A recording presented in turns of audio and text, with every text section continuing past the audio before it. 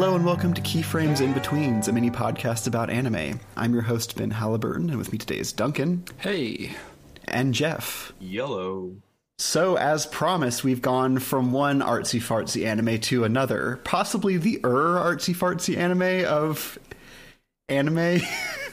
We're doing a tween on Revolutionary Girl Utena.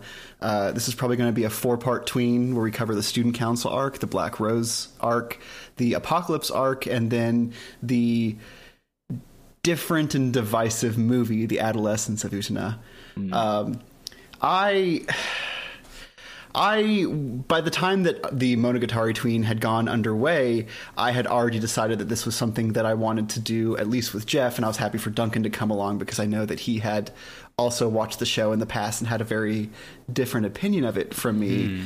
But like the Monogatari series, Revolutionary Girl Utena, Kakame Shoujo Utena, is a show that's predicated on exploring the power of stories to shape our reality. But Utena is interesting in contrast to Monogatari because I think it leans much more heavily into an examination of the fundamental toxicity of the stories that we tell ourselves. How the idea of hero, villain, damsel, magic sword, whatever, are corrosive and they warp people, good people fundamentally, towards stupid, selfish, and harmful things, while at the same time those stories are often the elevating and transcendent force in our lives. So it felt like something good for Jeff to go crazy on, and we'll see if I'm right. I had watched the show way back when a very good friend recommended it for our informal anime club, and it didn't make much of an impression on me, but the fact that I've now watched parts of it up to 4 times has shown my initial reaction to be wrong. So how are y'all aware of Revolutionary Girl Utena before you'd watched it in the past few weeks? Jeff? I mean, I've always heard of it. It's always been on the to watch list. This is the first time I've ever seen it. I've only seen what we're going to be talking about today, so expect me to be wildly wrong about things. But other than just general cultural osmosis, I don't really know anything about it. Cool. Yeah, I mean, oftentimes you see it on lists of the best animes of the 90s alongside Lane and Evangelion. And it's funny that while at the same time it doesn't address the same technological apocalypse, its apocalypses are much more personal and interior, and again, to use the word from the movie's title, adolescent, it does still have that same cataclysmic millenarianism of everything's going to shit and we live in the end times of something. So it makes sense. How about you, Duncan? I know you'd watched it way back when. How long ago do you think that was? So, me and Utena. That is not always the happiest of relationships. I have a tendency to pick anime occasionally which are from outside genres that I tend to watch but are well appreciated within the wider community, and Utena was probably the first shoujo / magical girl thing I ever watched. So from having a very seinen, which is kind of action and science fiction aimed at young men, was kind of my main introduction to anime. Things like Evangelion and Lane and Perfect Blue.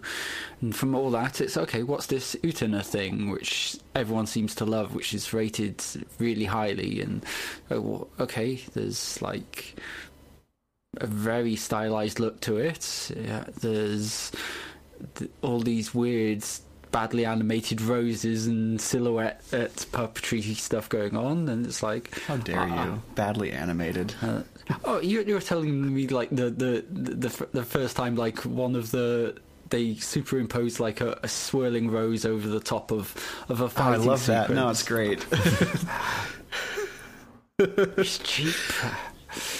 No, it's funny. It's we don't need to get in this yet, Duncan. We'll get to this. We'll definitely get to this. It's making a joke out of their production limitations and also doing joke censorship, which is something that for some reason always lands with me when they jokingly censor stuff.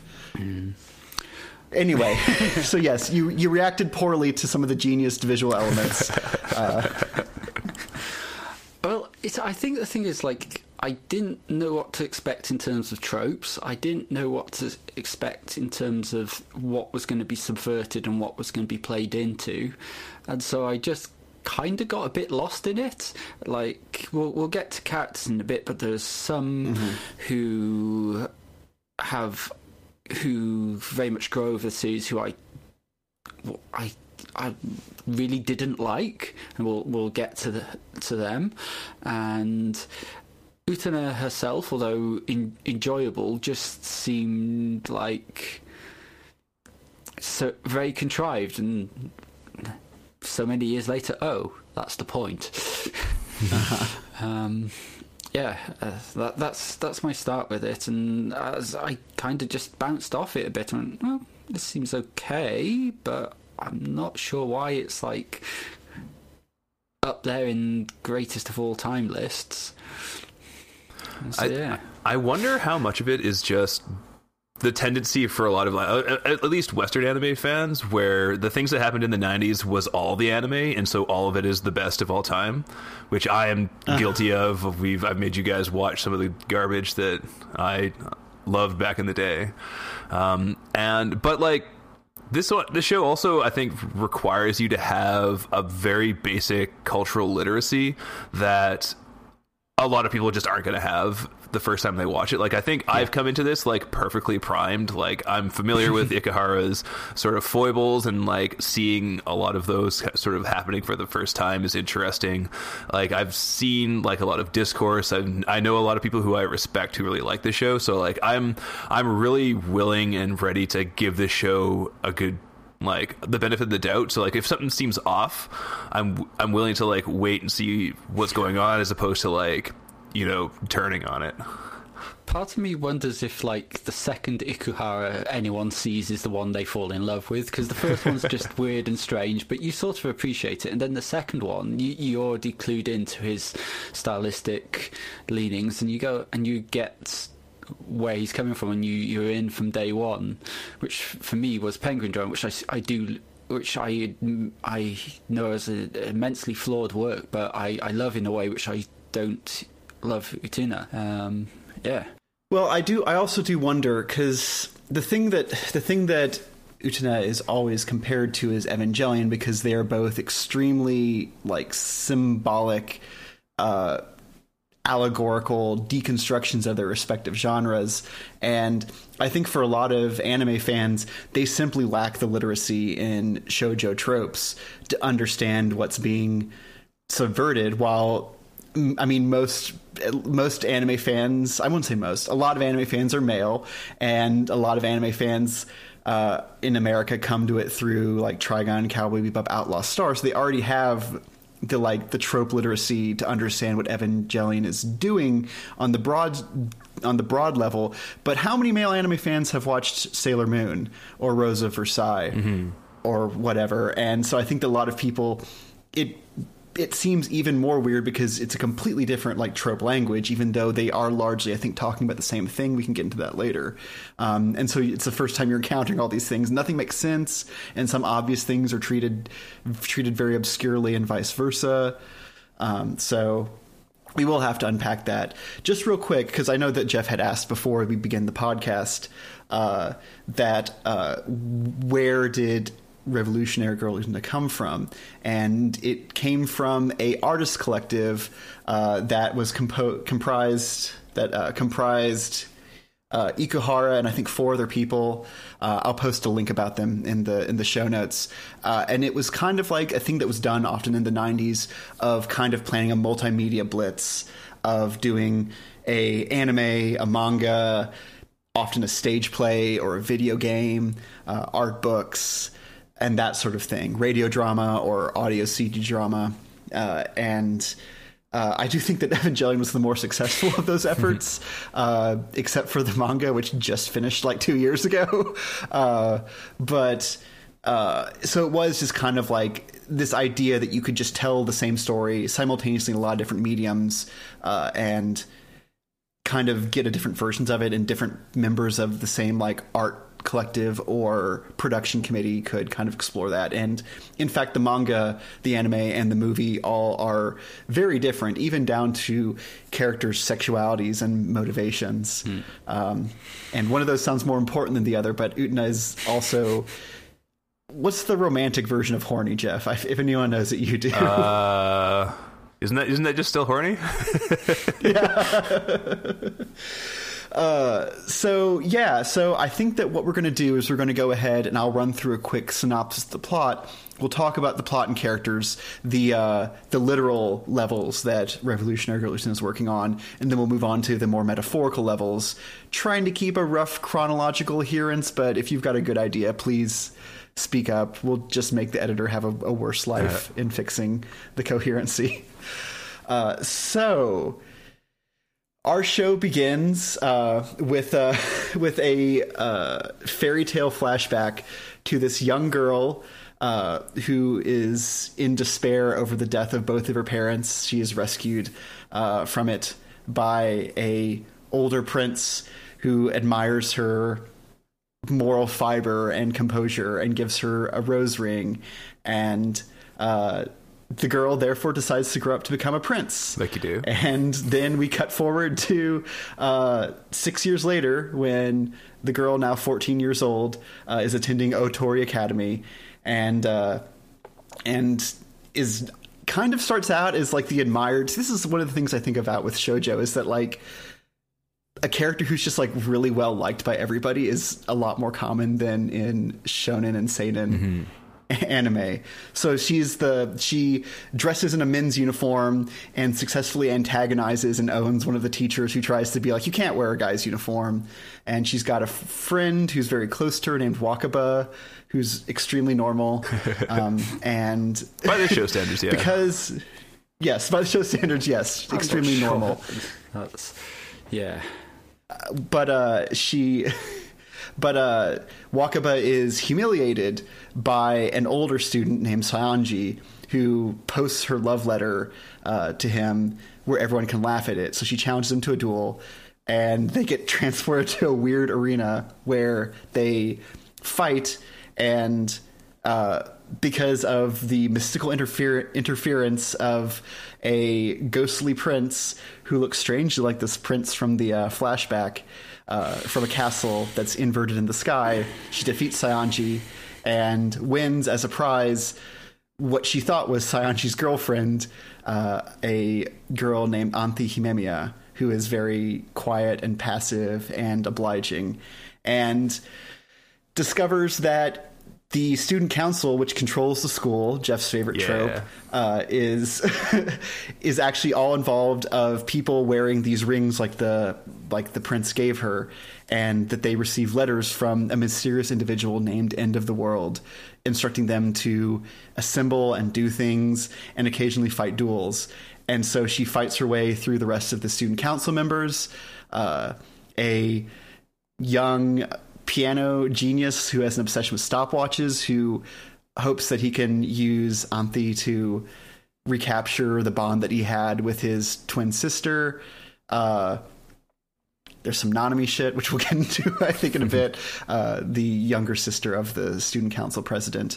But after that, she confronts she's like the treasurer or some shit, Juri, who is an ace duelist and wants to defeat Utena to crush her belief in miracles, to show her that magic doesn't exist in the world. Clearly best girl.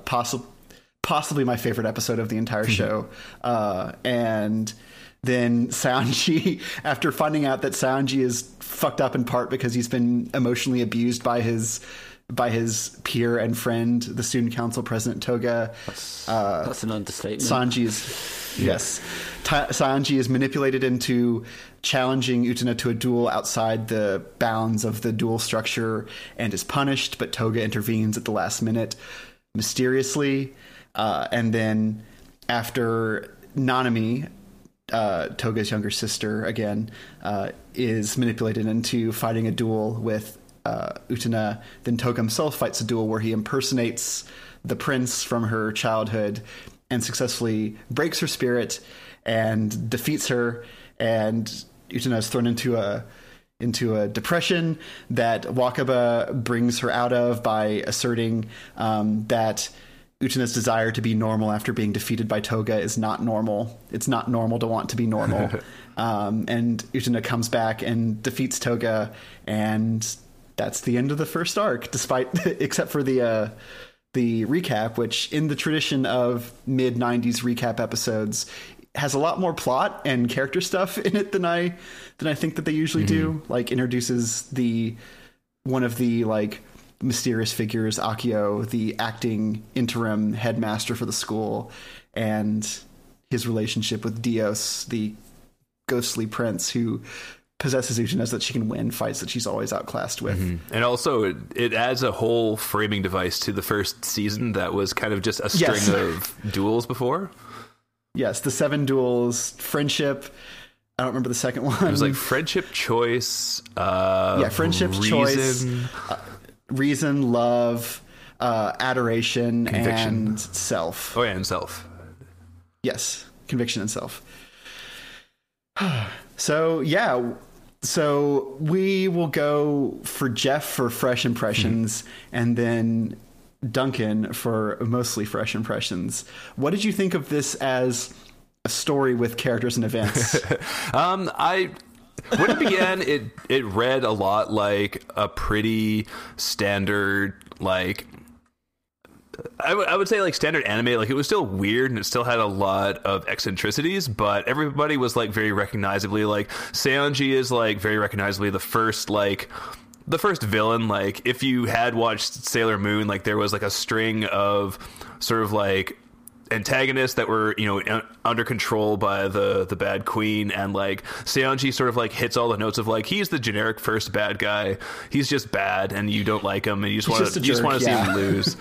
And then Nanami is introduced as sort of like the very rote, like, mean girl who's just there to like humiliate the main characters and be bad and make you hate her.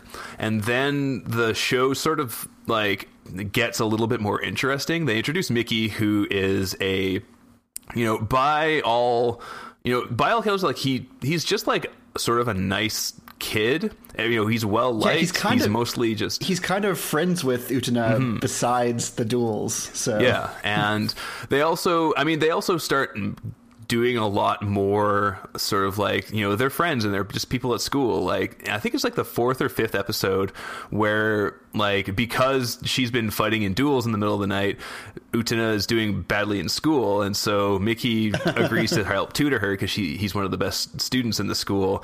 And then you just get like a whole episode about them having a study group, and then Nanami shows up and she just like has all of these like really weird petty plans to like have everybody turn on Anchi, because she's just like, you know, incapable of having people like anybody for whatever reason. So it's just like I can't. Nanami has self-worth and insecurity issues, definitely. Yeah. But then she's like, all of her plans are upended by the fact that, like, you know, she's gonna like hide a snail in Anshi's pencil case and then reveal it and go, oh my god, and she's just like imagining everybody, you know, turning on Anthe immediately. It's like, oh, you're so weird. And then she opens up the pencil case and it's like chock-a-block full of snails, and it makes everybody else like her more. And like they just like keep doing that joke, and it just kept landing for me.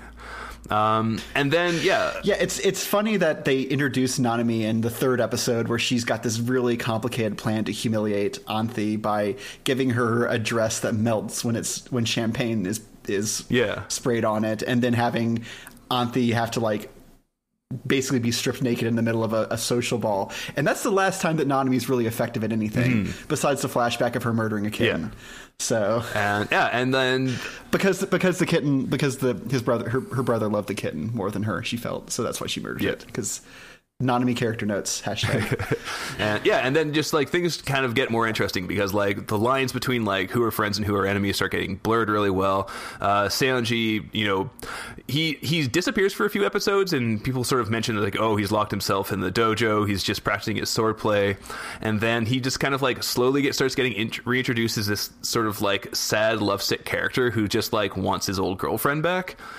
And you start getting more, into his past, and it's and as the show progresses, like the different sort of like thematic elements start getting dripped in, and it gets a lot more interesting than your standard like villain of the week like shoujo kids show like a Sailor Moon gets like fairly quickly. Like it starts out like it could almost be a Sailor Moon show in the very beginning, but by the end it gets a lot more interesting. Well, what people oftentimes talk about, they always talk about, if you want to be dismissive of Revolutionary Girl Utena on the internet, which some people obviously want to do because it's the internet, what you do is you just sniff and like, oh, it's Rose of Versailles with magic powers. Yeah, we don't. And I can't stop me because I haven't seen that show. Well, I mean, just anything to be like, oh, this show's actually very derivative. But I think that it does use the Rose of Versailles framework to kind of build into something. And when I first watched the show, I wasn't really taken with the first arc. It just seemed like, oh, it's instead of a shonen battler, it's a shoujo battler. Mm-hmm. I get it. And I think that the Black Rose saga is where that really begins to change and shows how incredibly psychological. But rewatching it several times, I'm really impressed by how, like, from jump, minus the Nanami filler episodes where she has to find 6 million fold curry, or she gets turned into a cow later. Someone's trying to kill her and ends up being like a fourth grader with a crush on her. Yeah, lots of Nanami episodes. But beyond those, it's very psychological. And like I said, I think that Juri's episode is absolutely a masterpiece. It's almost standalone. And the resolution itself like makes me tear up when she's just like, aha, you see there are no miracles after she's disarmed. And then the sword just falls perfectly. And in the moment before it hits, it cuts to like falling between the two people who are the other parts of the love triangle that's basically left her such a bitter person, despite being probably the most like brave and noble and forthright person in the student council. Mm-hmm. It's kind of a rogues gallery of shitheads. But yeah, no, I do think that there is a really like dense psychology that begins revealing itself with Mickey, because you don't usually have your next duelist after the initial bad guy be like a nice guy who's helping you with your math homework. Mm-hmm. So, and not like secretly like evilly gonna like mess up your math. No, he just wants to help out. Yeah.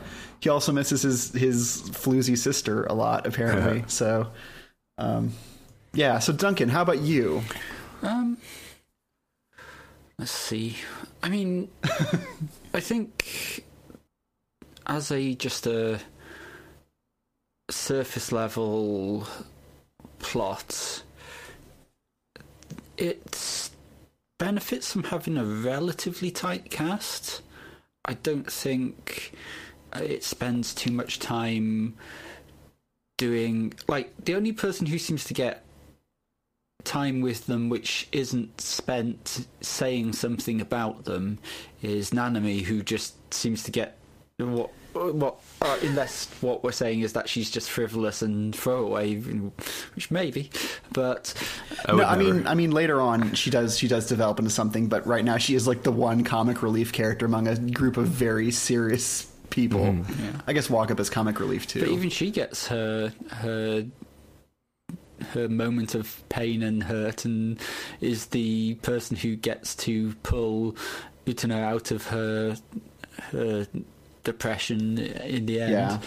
And so it's very, I wouldn't say tight writing, but it's not wasteful. There's not much stuff going on which doesn't relate to telling us about these characters and moving. Well, not and I don't think it really moves the plot forward. It tells us about why these characters want to fight for this nebulous thing, but it doesn't tell us much about that nebulous thing at this point anyway. Yeah, we'll get into a bit of that with the more thematic discussion about what does revolution and apocalypse and the end of the world signify. But yes, it is something that everyone just takes as given that exists, and Utena's continual like confusion about like, oh, I don't care about that. I just like y'all treat Anthi really bad, so I figure I'd fight for that. And they're like, oh, don't you want to revolutionize the world? And she's like, no, not really. Yeah. No. But like you've kind of raised my main problem with season 1 of Utena there, and that's Anthi. First time I really bounced off her badly as a character, and I still, just on this 13 episode arc, she comes across as not particularly a nice character in this arc to me, despite her. That's okay. I know, but it's like the expectation, as we'll get into, is like the expectation is the princess to be registered the princess to be rescued. Too much politics. Yeah, too much politics. The princess to be rescued is normally a good person who everything, all the bad things which are happening, she abets them. She is not blameless. She is not a pure nice good person.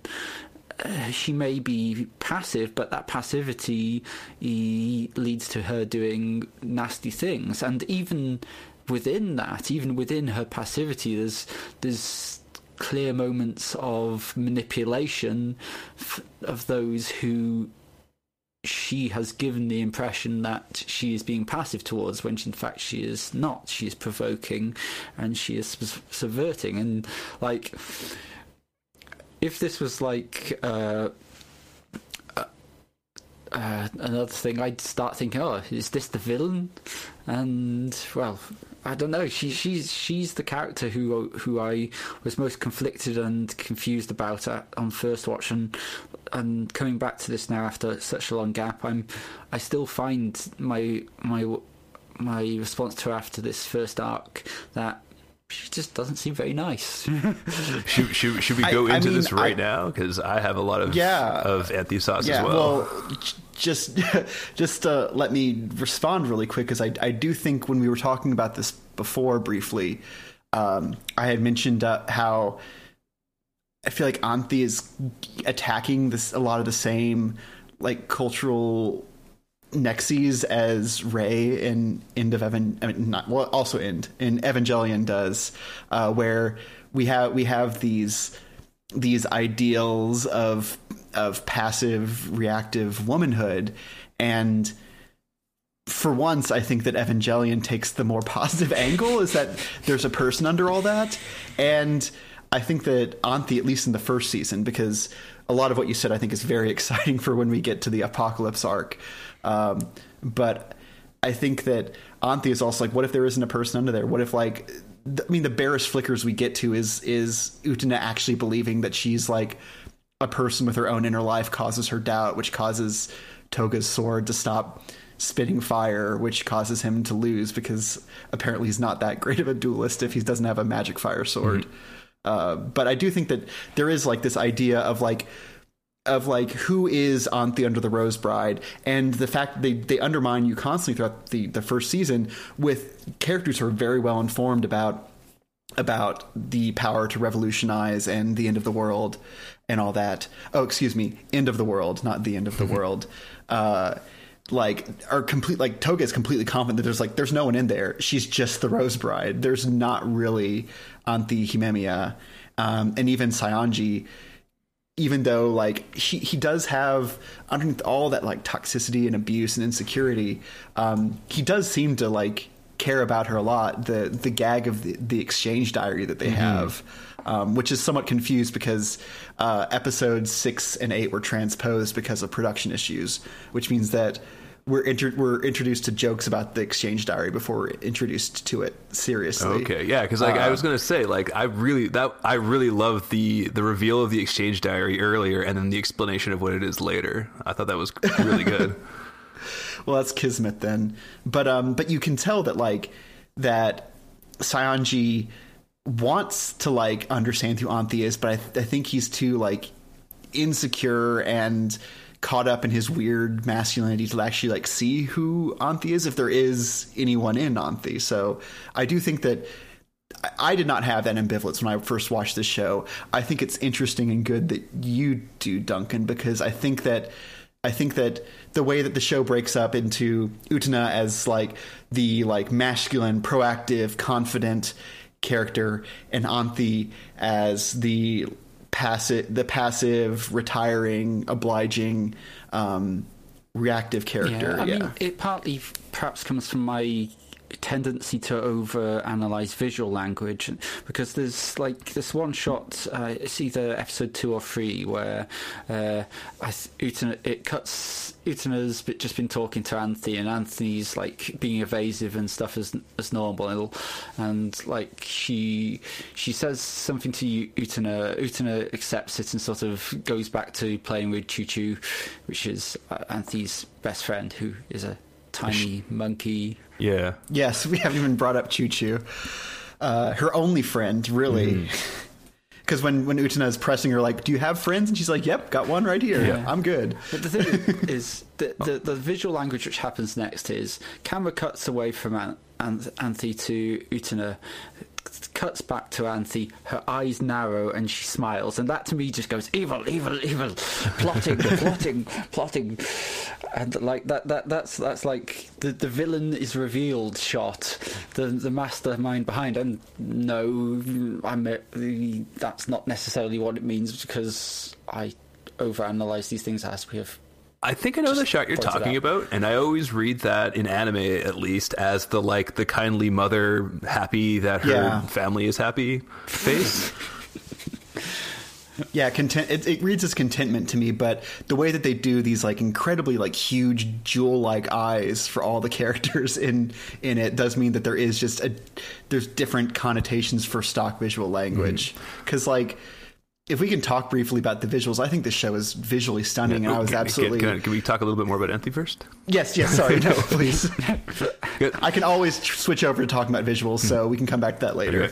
Because, one of the things that really... Yeah, theory us, Jeff. Oh, yeah, I'm gonna try and, stay away from the theory until later. I just wanted to say that the the revelations of Anthy throughout the show, throughout the first arc anyways, is one of the things that kept me going, because she's introduced as this sort of very obliging, sort of shrinking violet. She very obediently goes and becomes Utena's fiance, in her own words. They start living together, they're friends, and this is what provokes Saionji to challenge her to the second duel, because he wants her back, and you just read him as this he's just this possessive asshole, he sucks.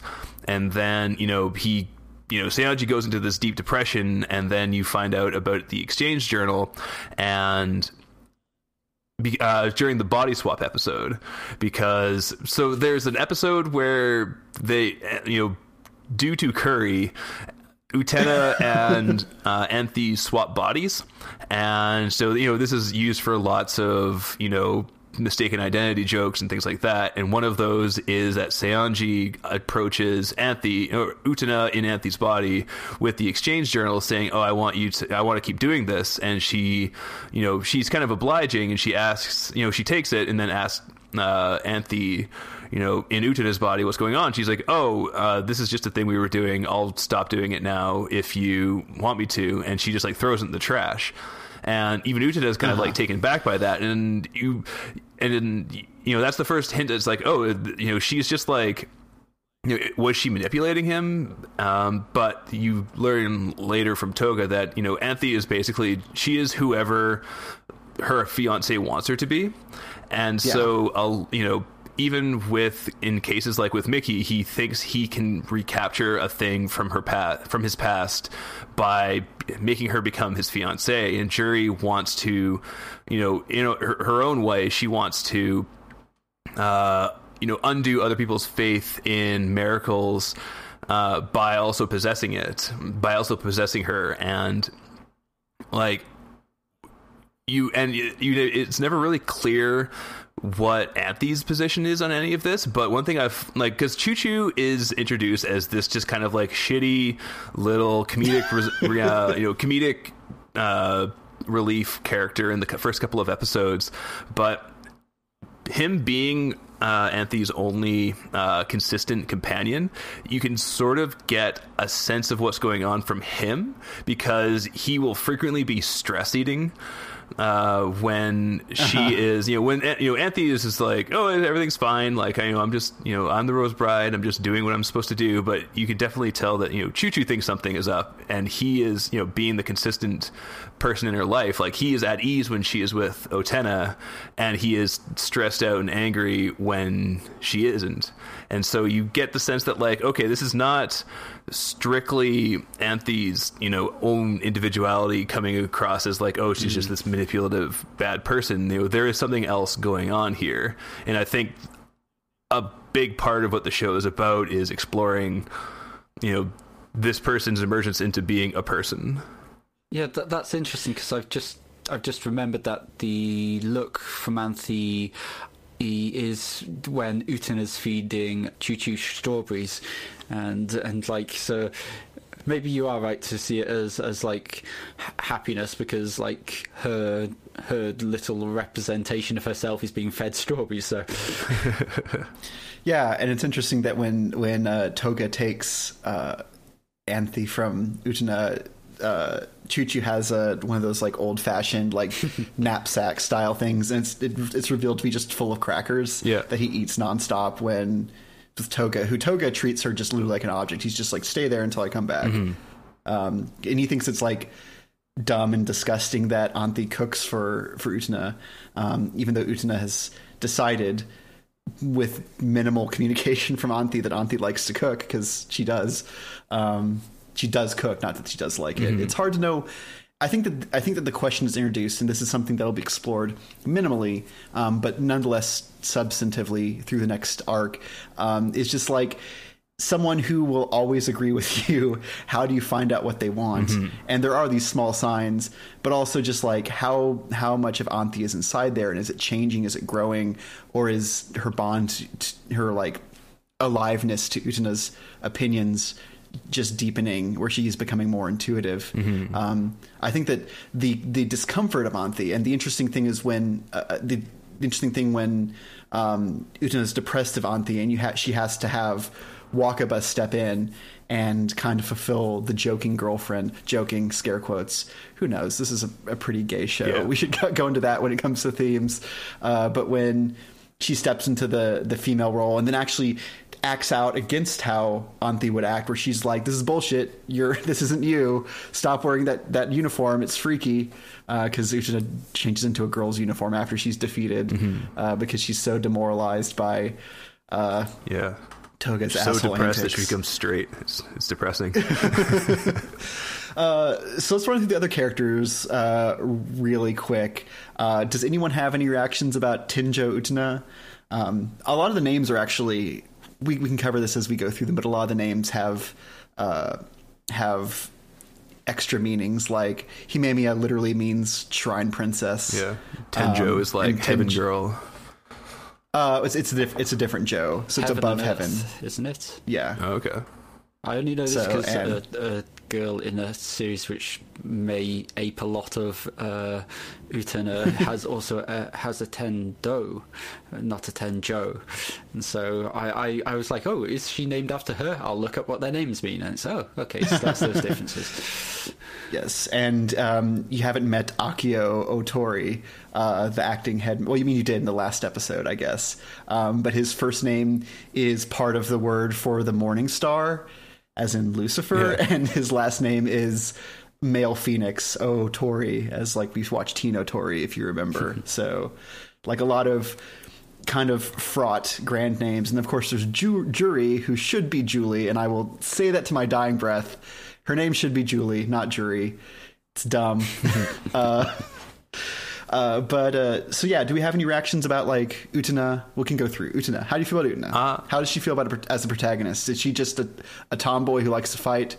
As a protagonist, I think she's perfect for the show because she is like she is a self-proclaimed prince who is also like surrounded by people who have also adopted very sort of noble like trappings, and Toga especially, who very deliberately portrays himself as being this very obliging, very chivalrous young man, but it's all a show, it's all just aesthetic. Whereas for Utena, it is who she is, and that's why that episode where she's told to go, told to be normal, and she stops being that, and it's so against her character that she has to return to her old self. And compared to all of the other characters, she is, she's the prince who wants to free the princess, whereas everybody else wants to instrumentalize the princess. And so her being such a straightforward character is, I think, necessary for the show, because everybody else, while having, more or less noble intentions in their own minds, all fall victim to the same evil, whereas Utena is the only one who is fighting against that. Yeah, it's refreshing to have a character who's not like plotting when all of the student council, even Mickey and Jury, are like plotting and have plans. And there's a great line at the end when Jury asks Toga if Howdy beat her, and he's like, "Oh, you don't think I was just better than her?" And she's like, "No, plot seems more like you." And he's, I don't know if this. I think I don't know if this is the right place to bring it in or not, but you mentioned the what determines a win in the fights, and I think the first couple of episodes in Utena are very much about establishing that it's not skill that wins these duels. Yeah. And it's something which, as you mentioned earlier, almost comes to its apex in Jury's episode, where she is by far the most skilled, and but fate says no. And because it's kind of like you can probably speak to this, Ben, that it's like a medieval trial by combat, where it is accepted that the outcome is the will of God. And whoever, yeah, well, I mean, they're being watched over by a literal fairy tale castle inhabited by a prince, basically, when they do fight these fights. So there is some sort of divine right in what comes down. And they're also staged like no dramas too, where they have like the song that's kind of just like nonsense, and a lot of the way that it's staged. And this in the later sagas becomes even more that they become like these kind of allegories where people just happen to be fighting in the middle of them. Yeah, and the actual mechanics of the duels, I don't know if we actually described it. Everybody wears a rose on their lapel, and whoever loses the rose is who loses the duel. Like, they can be injured and everything else, but if they still have the rose, they're still good to go. When Jury loses, the sword literally falls out of the sky and goes through her, and pierces the rose just as she's about to beat Utena. And so, it doesn't matter how it happens, even if it's a miracle. The fact that that a miracle saves Utena is, again, in a different show, it would read as hacky, but in this, it's utterly necessary. I mean, I didn't even really see it coming, and part of that's just because of how intricately that fight is animated. That fight, I think, has like a lot more like foot and hand work than any of the other duels in the arc of her like using the hilt to like twist Utena's sword out of the way, and the way she like grabs and pushes her when they get too close for her to actually like use any of her footwork. So you can see this person's really competent, and therefore, just like Jury, you don't see the sword falling perfectly down and transfixing the rose. Yeah, which is also, most of the other duels come down to they run at each other, and then it does the very like samurai. They pass by each other, and then one of them falls down, or one of their roses falls down. It just explodes into petals. But this, is the one where it's almost like Jury owned herself because she refused to believe in these miracles. She did not see it coming. just on Jury a bit more, like... Yeah, since we've got there. Yeah. Voiced by Kotono Mitsuishi, so Misato and Sailor Moon, that's the same voice actress. I sort of feel like Jury wants to win, not just because obviously she doesn't believe in miracles because of the way she feels fate has treated her in the past, but it's also I got the feeling that she feels like she wants to prove it to everyone else, and the way she will do that is she will win despite being unworthy. And because an unworthy person has won, that just proves that there's any justice in the world or any fate. And like in some ways it's almost a happy ending for her that she loses. Yeah, no, and I can't wait till y'all watch later. This is going to be a lot of this in this podcast. I can't wait to watch later arcs because I do think that episode 7, I think, is the Jury episode, is a complete story, but it keeps going after, as you said, Duncan, like she's had her happy ending of where she uses her prowess and skill and determination to try to like explode the idea of miracles or a plan, and she fails. And therefore, what happened between her and Ruka, her senior on the fencing team, and Shiori, her friend, and the other point of the love triangle, which is a perfect love triangle, and that it moves. There's not two people in love with one person. Everybody is in love with someone who's not in love with them.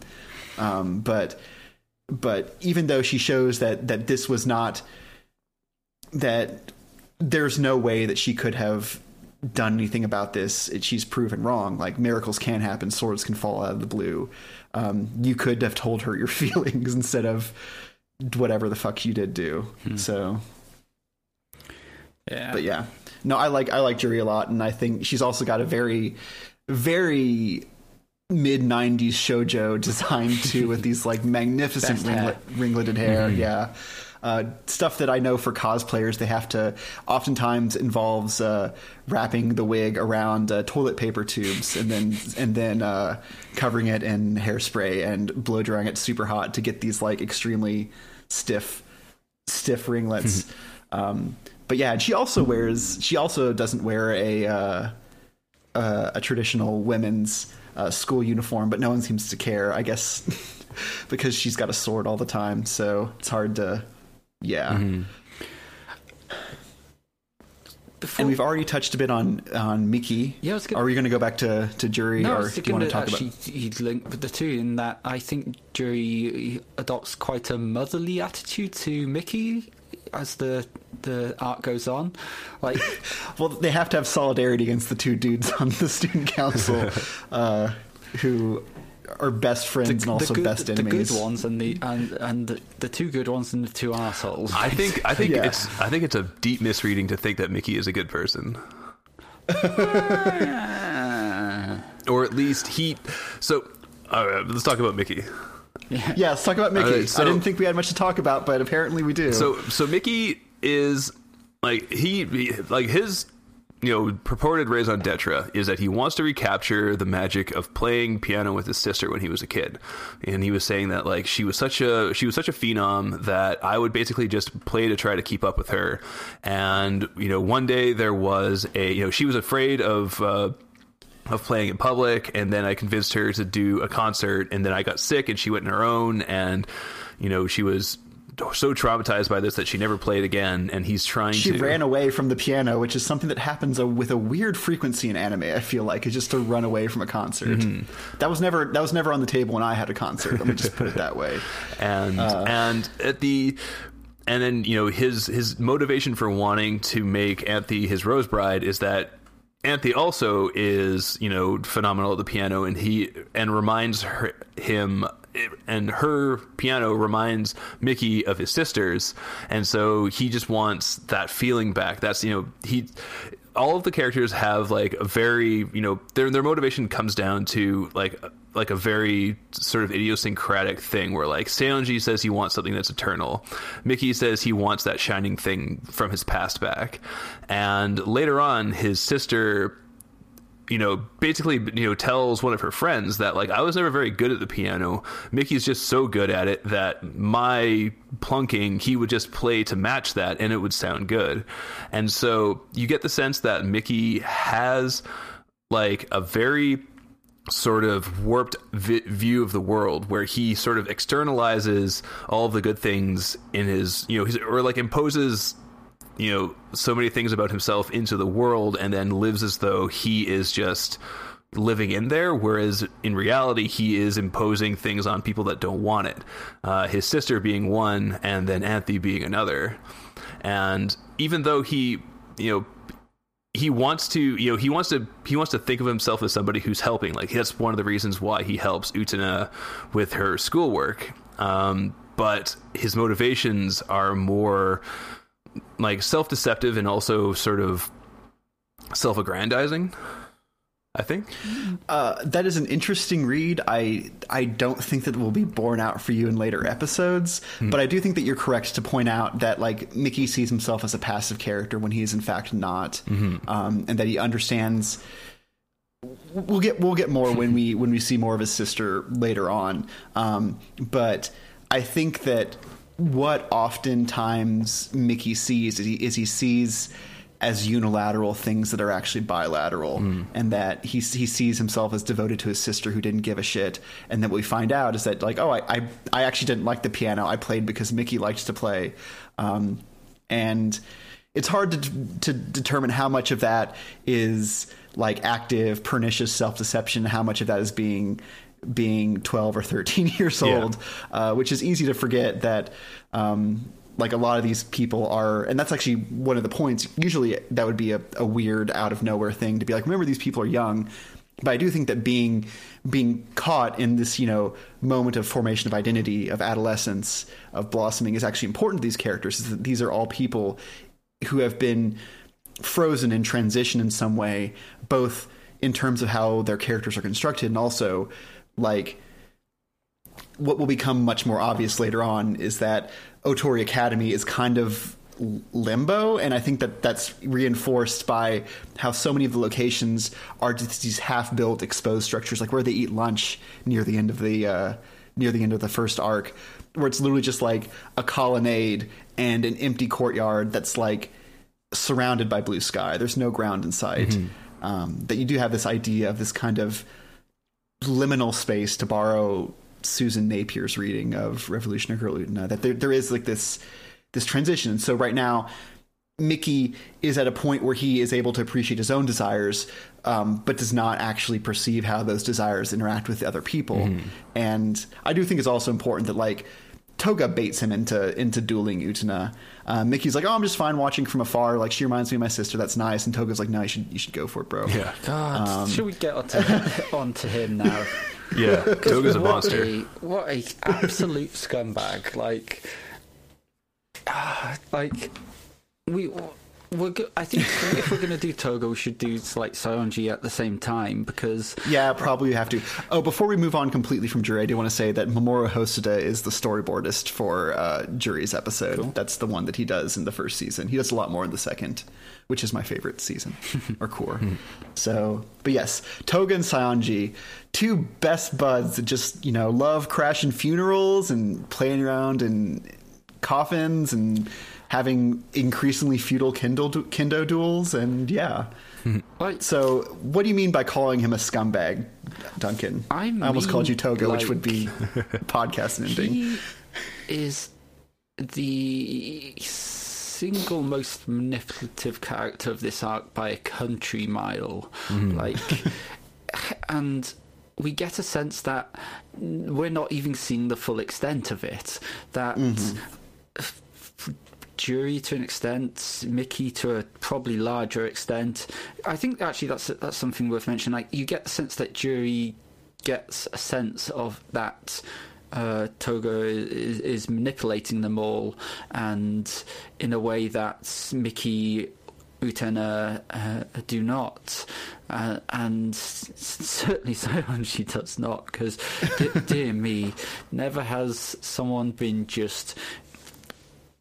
It's like teenage, like as young teenagers, is one of them just decided, how can I make a monster out of my friend?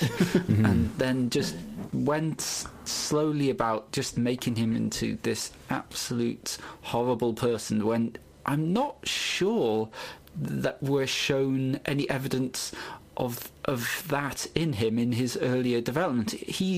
What we see of him when Sanji when he's young is more a starry-eyed devotion to Toga, and it's like clearly what this person wants to do is whatever makes this other one give him praise and say, yes, well done, you're my friend. And when we see his complete version, it's just someone made to be the heel so that Toga can play the prince. Yeah, there's a lot of kind of just general subculture stuff going on between Toga and Sanji, where they kind of almost have a semi-uke relationship, where you have the confident, capable Toga and like the needy, incomplete, obliging Sanji. But at the same time, there's also like the divide. I'll have to find the blog post where this comes from, between like Toga as like the like easygoing kind of more modern ladies man, and then the hard traditional manly Sanji. That they do seem like two sides of the same incomplete, fucked up person. And one of the things that I didn't know about until I was doing some article reading, is that they'd originally planned to have Toga's backstory revealed. It never really gets revealed in the anime, but they'd originally planned to have trigger warning here for sexual violence. They'd planned to have him as a child, he was raped by his stepfather, and that's why like everything's about controlling people and using sex as a weapon, because that's the masculinity that was modeled for him. But without that context, he's just a monster who seems to genuinely be fond of like Nanami, and yet at the same time I'm not sure. knows exactly how to make her do whatever she wants. And it's hard to perceive a version of Toga that where the manipulating and these tiny, like these completely meaningless plots and schemes. Like he manipulates people to do stuff that they'd probably already do anyway, but he just wants to be in control. And like you can imagine an entire youth of being friends with this guy is the most brutal, pervasive gaslighting that could be. Like, yeah, like if Sanji, he practices Kenjo with Sanji because he knows he can win, and so he's just going to destroy this person's self-esteem when he's already a pretty like needy, wanting person. Like, it's really interesting, and I think the show goes on to continue to complicate our feelings about Sanji, while I think that Toga simply acts as the show's main villain until Akio starts being more active in this second core. And also, similar with Nanami, who's portrayed as having this like really creepy older brother complex. You also get one of the more blatant ones in anime history, where like she's DTF Toga. Yeah, but also the fact that it's Toga makes you think that how innocent is Toga in all of this. Like you get the sense that like he's probably been doing to her unconsciously what he's been doing consciously to everybody else her whole life. And yeah, you do wonder, because there is the birthday flashback with the infamous kitten that Nanami gives him, where you can tell that like their parents suck, because she comes in like kind of dirty with a box, and they like immediately like want the box taken away and her shipped off to clean, and Toga has to intervene to protect his little sister from his shitty parents. And like that someone's disagreeing. It's like maybe I'm just so cynical of his motivations after his latter behaviours, but part of me thinks Toga would not be averse of putting a kitten in a box and leaving it for her to find. I feel like that reaches out beyond the text to just like a dislike of Toga as a person. He seemed to like the cat. He got mad at Nanami when she slapped the cat for biting him. Nanami's favored weapon, the slap. I mean, the show, in fact, like a lot of people get slapped all the time. Yeah, I think Anthony actually gets slapped in every episode. Except for there's the body swap episode where it's Utena in Anti's body, and she slaps him back, which is a weird way of just showing you the difference between Anti and Utena. Is that immediately Utena's just like, you don't slap me, I slap you. I am the one who knocks. Yeah, he is definitely someone who looks at who you are very quickly shown it's that his attitude to everyone around him is how can I use this person, and so And I think that's the major axis along which good and evil is defined in this show, is the willingness to manipulate and use other people versus like allowing other people to build and grow upon themselves. Are we getting like the Utena D&D alignment arc? And, like, like an alignment chart for all the characters? Oh, that'd be good. I don't know if I could even put it together, but it would be good. Oh, true neutral is Anthe, obviously. So is that everybody? I think so. Yeah. Yeah. I mean, like there's like the gag characters, like the teacher that complains a lot about Utena. Oh, and the Kageko twins. Yes, I mean, I feel like talking about the Kageko is a natural segue into talking about like themes and motifs and like production details, because the Kageko, while they are characters, we have A-ko, B-ko, and C-ko. But the Shadow Girls and the weird like Greek chorus plays that they put on are definitely one of the more obvious metaphorical elements. They're up there with like Mickey's stopwatch, which if you want to read some bad fan theories, Jeff, just go online and like Google what does Mickey's stopwatch mean.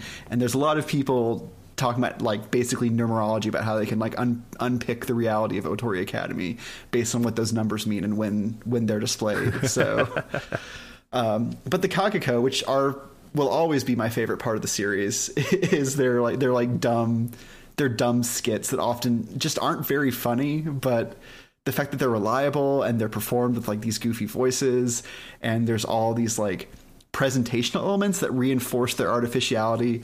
Like I think he posted a GIF way back in the beginning of the second episode's skit where they're cowboys riding on horses, and at one point like a hand comes in front of the camera with a cactus in a pot to like because they're walking past it.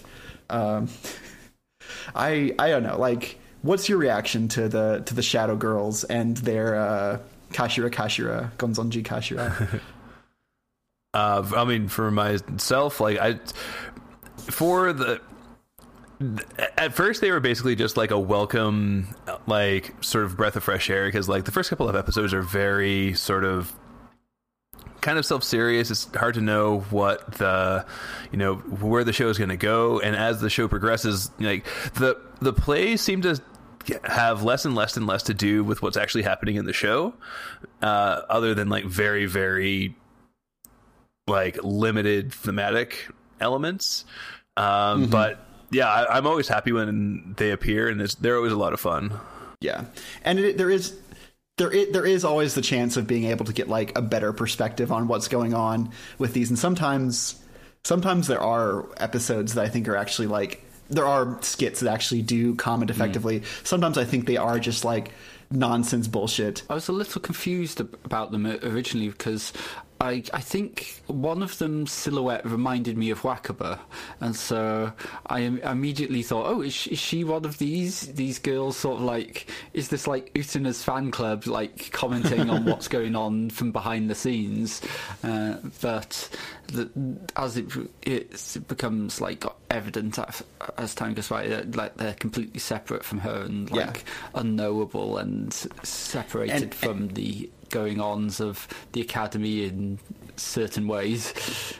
And in fact, at the end of the core, they like make the joke that they're aliens when they're like, oh, we're done being normal, it's time to be who we really are, and they get in a flying saucer and take off. And then at the end of the recap episode, they land in a different locale, because it's the first core, they're like on the other side of a loggia, and they're being projected on the far wall by like the setting sun, and you can like even see the shadows going off screen to where the girls presumably are.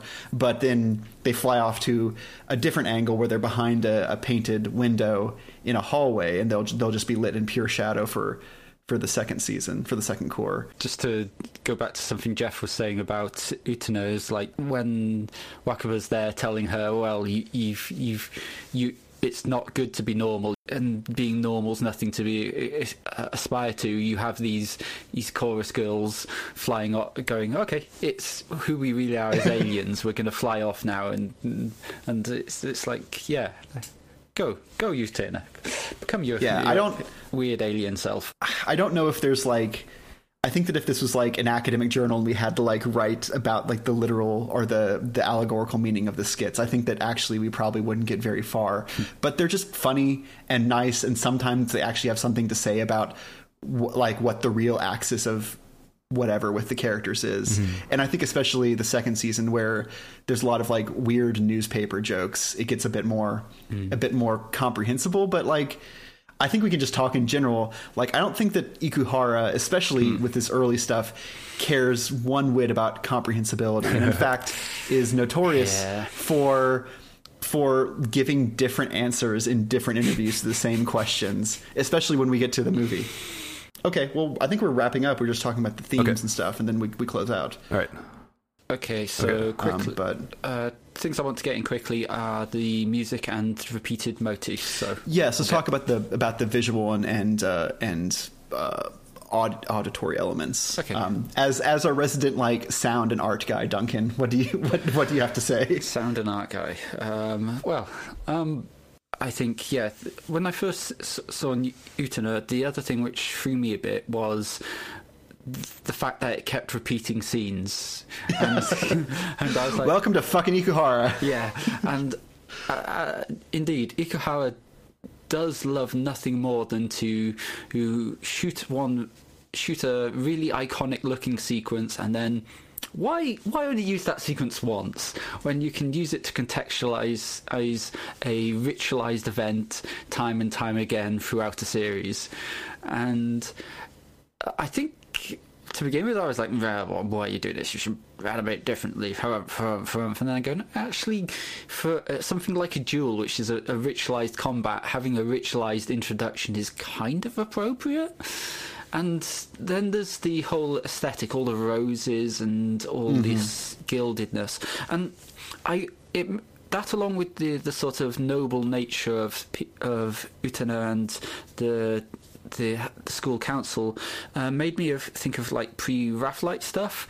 People like Burne-Jones and William Morris, and they were fascinated not with necessarily the history of Arthurian legend, but with the sort of the romantic ideal of the noble knight and the round table and innocence and craft and all this. And I feel like Ikuhara probably knows the pre-Raphaelites and enjoys all their floral and Arthurian motifs. Yeah, there's...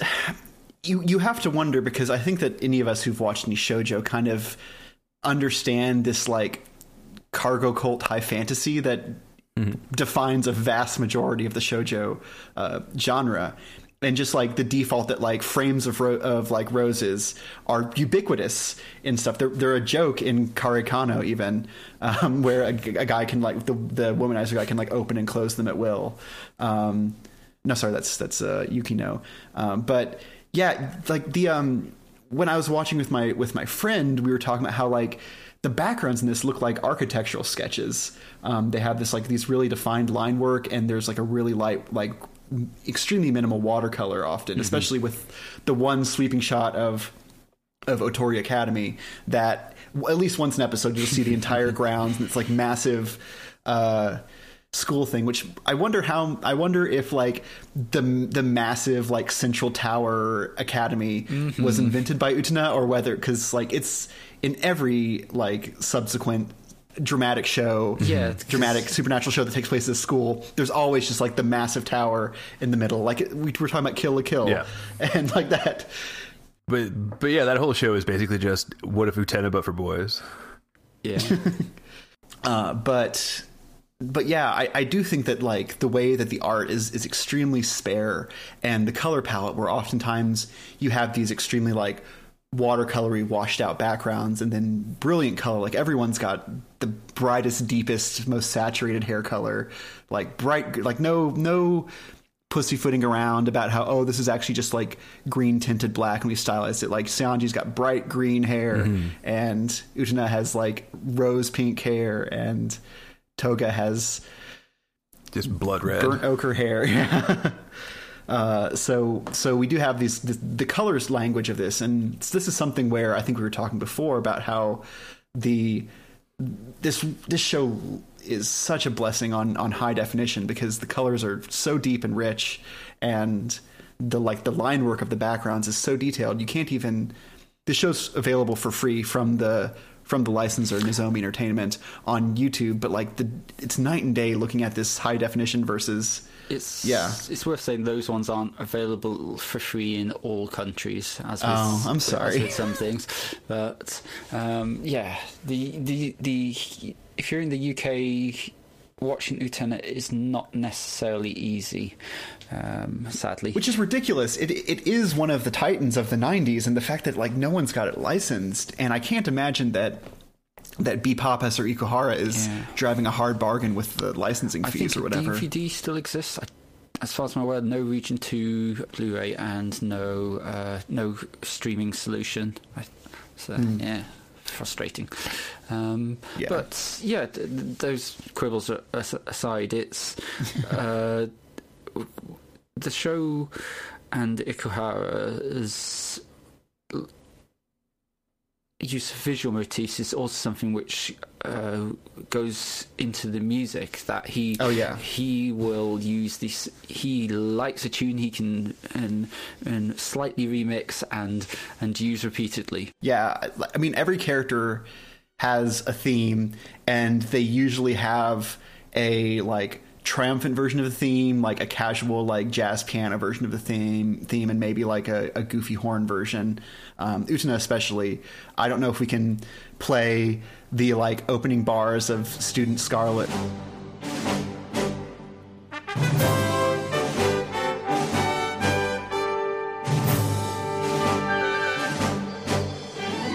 Versus the opening bars of Jump Up Beauty.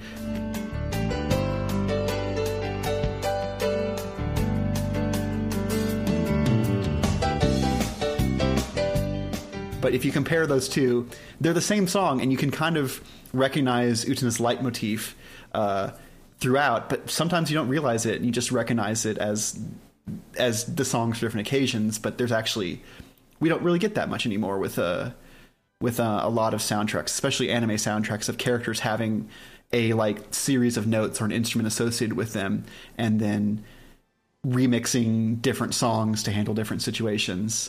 Like it happens to a certain extent in a lot of Saga Sushiro's work, so Kare Kano, Evangelion, even Bleach. But I think just the production schedules mean that you can't have these like incredibly rich scores. I was looking up trying to get the Utena box set of CDs, and it's 10 CDs. I can't have that many CDs. I only have one CD player left in my house anyway, because that medium's dying. Maybe prematurely, but yeah, the music is incredible, and even it's worth pointing out that the Zettai Unmei Mokishiroku, Absolute Destiny Apocalypse, that's played when she ascends the dueling stage.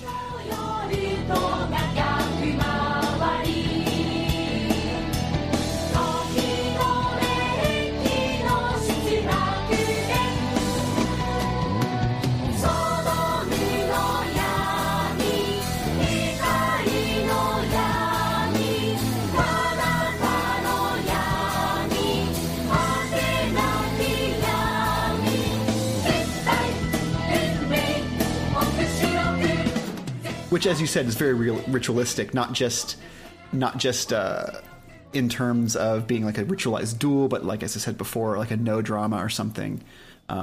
that is by an experimental composer with whom Ikuhara, I think, has familiarity, whose name is J.A. Caesar. That's his stage name. He's actually Taki Terahara, but he goes by Julius Ernest Caesar. And he was specifically chosen because he does do like wacky, weird stuff. And so he does that Zettai Ume Moki Shiroku and all the dual songs, which are also extremely weird and oftentimes just like complete word salad of just like complex psychological and biological concepts. Yeah. How much of that came from Ikuhara and how much you just said, well, just do what you like? I think it's two weird guys hanging out and just being like, yeah. What about Scipio's dream? That doesn't work here. That's a ancient cosmology. And it's like, oh, okay. Well, I just think it sounds cool. What? So I actually wondered if the Scipio thing was weirdly appropriate because is Mickey, wasn't it? Yes. And Scipio is like what I associate him with is like this young prodigy, which Mickey is as well. And so I was like, is this telling me something? Which is the answer, probably not. I mean, maybe, but like Scipio's dream, it comes from Cicero's De Republica. It's basically the only thing that really survives from that, and it's him having a dream where he sees that the universe is made of 9 celestial spheres, where like that basically lays out what we would think of as the pre-Galileo universe, where there's the different planets are set in different spheres that move different speeds, and they resonate with each other. That makes the music of the spheres. That is basically the principle that makes music work. So I do think that there's a certain belief in rationality and a clockwork universe behind the idea of Scipio's dream. But I also think that it probably just sounded good and fit the meter too. So not to be a complete cynic, but as we said, like Ikuhara frequently enjoys using decontextualized symbols or designified symbols where it looks like it means something, but it actually doesn't mean anything. It just looks like a symbol, and he kind of like uses it as like breadcrumbs or popcorn to like set your brain up into a more interpretive mode, where you're trying to see like what's the thing behind the thing, but like, which again, I'll reference Mickey's stopwatch, which I do not think really means anything except perhaps the like interval between reaction and action, but beyond that I don't really think so. And as like Ikuhara has given contradictory statements about all sorts of things that mean that like the word of God even doesn't work here. He's said multiple times to different people different things about like what Utena turning into a car at the end of the infamous scene in the Adolescence of Utena means. I'm going to have to cut that out. Oh, really? Everyone knows that they turn into a car. That's like the only thing I knew about Utena. Let's see. Turn into a car anime. Oh, look. It's just wall-to-wall Utena. Actually, it's not. That's weird. I was going to say, it's probably Transformers. It's probably a lot of 90s Transformers and Bumblebee. Actually, there's an anime called Henkei Shoujo, which is about girls that can turn into different machines. I can't believe there's a cute girl turn into cute things anime out there. And then there's Turbo Teen, and then only further down do we get Transformers. I blame the McElroy brothers for making Turbo Teen a thing again. It should have disappeared. So if we've gone on to like symbols and motifs, was there anything that like set you off, Jeff? Terms of there is the other repeated motif in the show, which is the student council ascending in the elevator and repeating the story about if the bird doesn't crack the egg, then it will die before it lives, and so we must crack the egg of the world, or we'll die before we get a chance to live. And that was the thing that sent me into like Wikipedia K-holes and stuff, and like I'm going to resist going into my various theories because I don't think any of it will be especially interesting, but it did lead me to... You know what would be even more boring is for you to be like, actually I had a theory about this last season, but I didn't say anything because I'm a coward. All right, so that's a direct quote from Hermann Hesse, who is a German poet and novelist from the early 1900s, who wrote a book. Shit, now I'm going to have to Google this. One sec. We'll have it in the show notes. Don't you worry. Getting your red string and pins down from the board, and so there's a continuation of that quote where he says that the egg is the world, and to become a god, you have to destroy a world, and the god of that world is Abraxas, who is a old-timey god, Gnostic, of right? like a Gnostic god, from the ancient Greeks, and that I think is probably more central. Like, for me right now, my deep read of the show is that this is a show about a person individuating themselves from the rest of the world in the form of Anthe, who is like the antithesis of this, and her sort of travails, with all of the student council people, and also Utena, who is the only person who is trying to actualize her into a person above, who has her own wants and desires. And whereas all of the student council members, what links them all together, despite their different levels of evil, is that they're all willing to use Anthe for their own purposes, to become gods themselves, and to use this girl to do it. And apart from Jury. Well, I mean, even she's specifically, I said this in the group chat, sort of half jokingly, like I say everything, but I read Jury's convictions as a very similar kind of thing, like the new atheism of the early 2000s, where it was a lot of like aesthetic kicking and punching against sort of the establishment ideology without actually investigating any of the core cultural assumptions, and just transferring a lot of those toxic ideas into new ideas. So rather than wanting to use Anthe for their own purposes, she wants to use Anthe to ruin everybody else's purposes. Like, she still wants to instrumentalize this girl. She still doesn't actually care about this person. Even despite her own experience as a plaything between two people, basically, she still wants to fuck everyone's shit up. I read that bit different. I think she almost doesn't see Anthe, which is like weirdly different in itself. That she's so obsessed with her own unfitness to do it. Like, she doesn't think like possessing Anthe is what will disprove it. She thinks her winning is what will disprove it. Like, and Anthe just happens to be there. Yeah. That's just I think that's right. I think I agree with that. I shouldn't say that anything's right, because that's not the kind of anime that Utena is. But I do think that that it's all like Jury has achieved this kind of proxy selflessness, because she has so much despair, and she's so bitter, and she's so focused on these two people who have basically cut her out of their lives, thereby so she almost has the selflessness that Utena has, that allows Utena to act as the prince, but it comes from the wrong place and goes to the wrong place, and it makes her kind of less of the prince that the show at least tells us is what's necessary to succeed in these circumstances. Jeff, just like on this stuff, like, do you have any thoughts on like whether this whole egg and chick cracking its shell has like any relevance to like this the spirit of the prince inhabiting Utena? I haven't really sussed out what that is supposed to mean. Like, I mean, the prince's name is Dios. Supposed to mean. So let me put it another way. I haven't decided where it fits into my like conspiracy theory board yet, but the fact that the prince is named Dios, and also that this other character Accio has sort of devil overtones,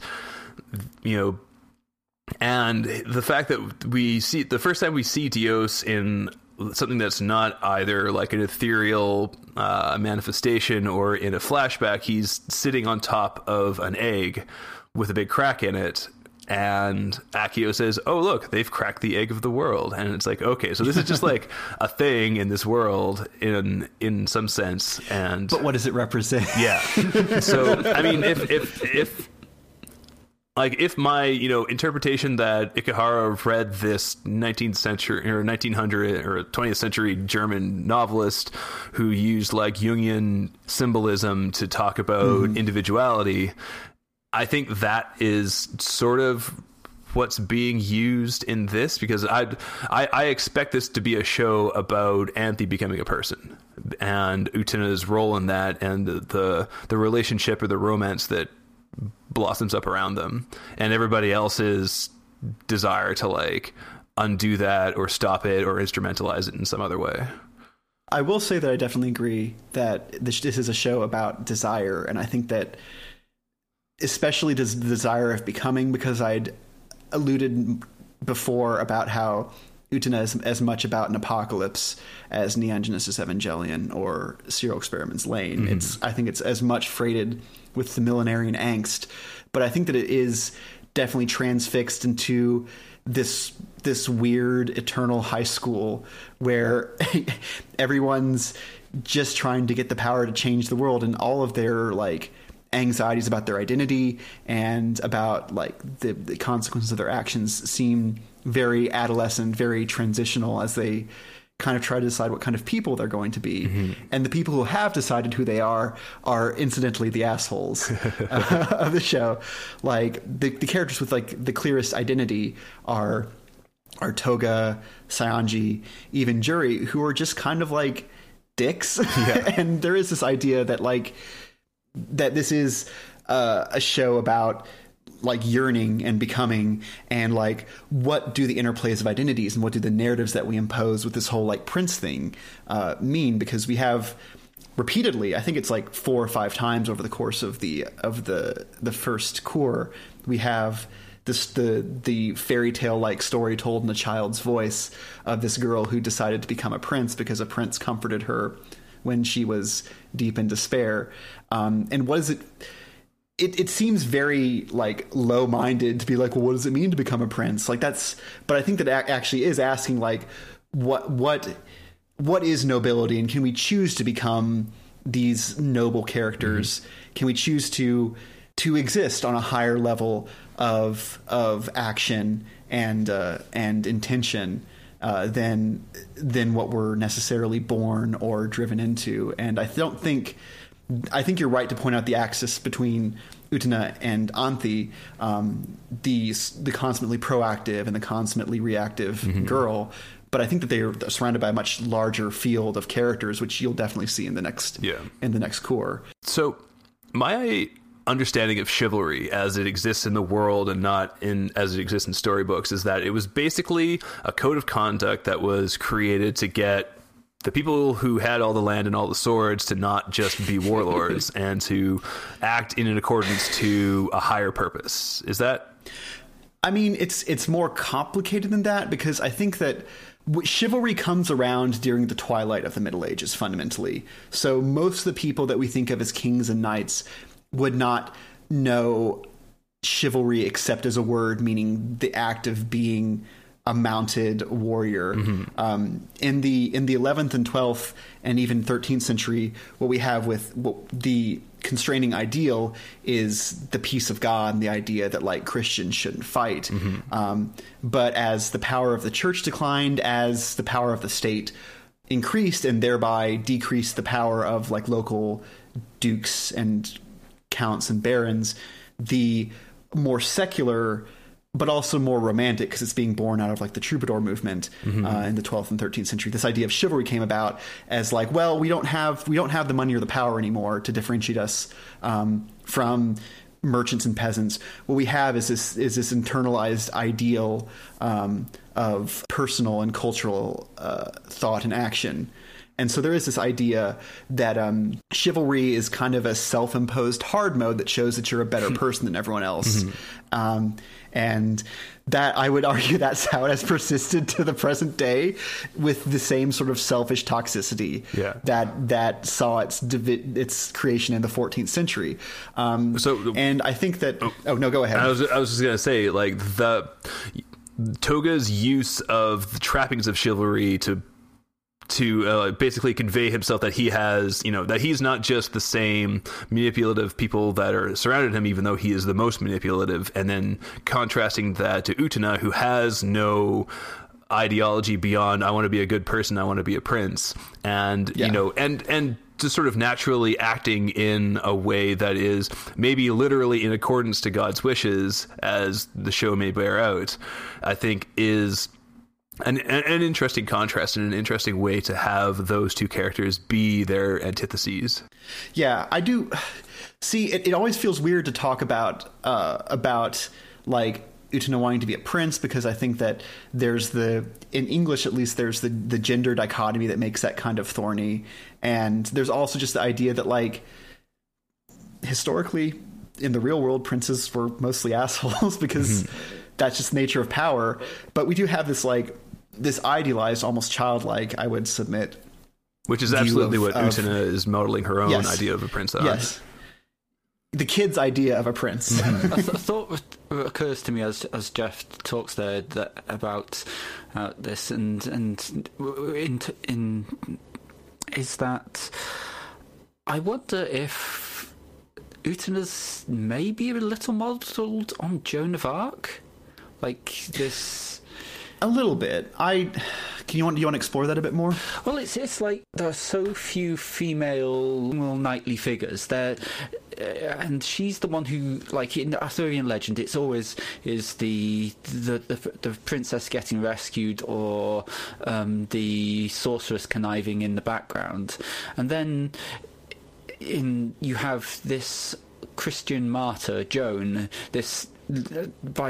a martyr, this selfless person, and going and fighting for her country and God. And I think there's definitely some bits and bobs of her popping up in, like, religious artwork as like this embodiment of the saintly knight, and I just wonder if, like, Utena's maybe Joan of Arc's the genesis of where the far back in time where Utena comes from, this woman who somehow is more well, to use something you two are very fond of, more this fake who's more real than the real. Look, it's Monogatari that's fond of that. We just did a bunch of Monogatari tweens. And I think that's interesting, too. But I don't necessarily know if it's directly influenced, but I think that Utena is definitely working in the Joan of Arc idiom of a woman who casts aside femininity, at least the external trappings of femininity, because Joan of Arc wore man's clothes, same as Utena does. And she, like, doesn't partake in the typical passive role of women. So we do have this character who has kind of just decided to, like, if you just dress like a man and act like a man, then like, where is the gender the gender dynamic there? And I think that Utena is pretty clear that, like, I mean, Utena herself says is that she's like, just because I dress in boys' clothes doesn't mean I'm a boy. I am a prince, though. Is something that's kind of hard to unpick in at least in English. Maybe it's a little bit less confusing, but there is this idea of her as kind of just deciding to take on the trappings of nobility and see where that goes. Much like she's taken on this fairy tale story of the prince who saves everybody. And the show is, I think, fundamentally asking us if the stories we told ourselves in our childhood actually have relevance to us in our development as people, and is it a good or a bad relevance? Yeah, and the show actually literally asks you that question, because anytime they finish telling that story about Utena's origins, they then ask, she had decided to become a prince, but was that really such a great idea? Yeah, the way they phrase that is that they like pause a little bit before they say it, and it's just got this cadence to it which just works really well, and sort of undermines the person saying it as it's said, and yeah, it's good. So let's go ahead and wrap it up there. I hope that you, dear listeners, have enjoyed us talking about one of the most written about and thematically dense anime in the canon. We'll be getting into more meat as we move out of what I would think of as the more traditional yet still subversively presented shoujo battler, and into something that's a bit more psychological, a lot more weird, and even more embarrassing filler episodes about Nanami being a dumb bitch. Hooray. Apparently. So so remember, rate, review, and subscribe to us on iTunes. Find us on Twitter at KeyframesPod. Find us on Facebook, search for Keyframes Podcast. Email us questions. Really put the thumb screws on us with Utena facts at keyframespodcast@gmail.com, and tell a friend that we're finally doing a show that's not embarrassing to talk about with other people. So say goodbye, everybody. Goodbye. Trilobite. Ammonite.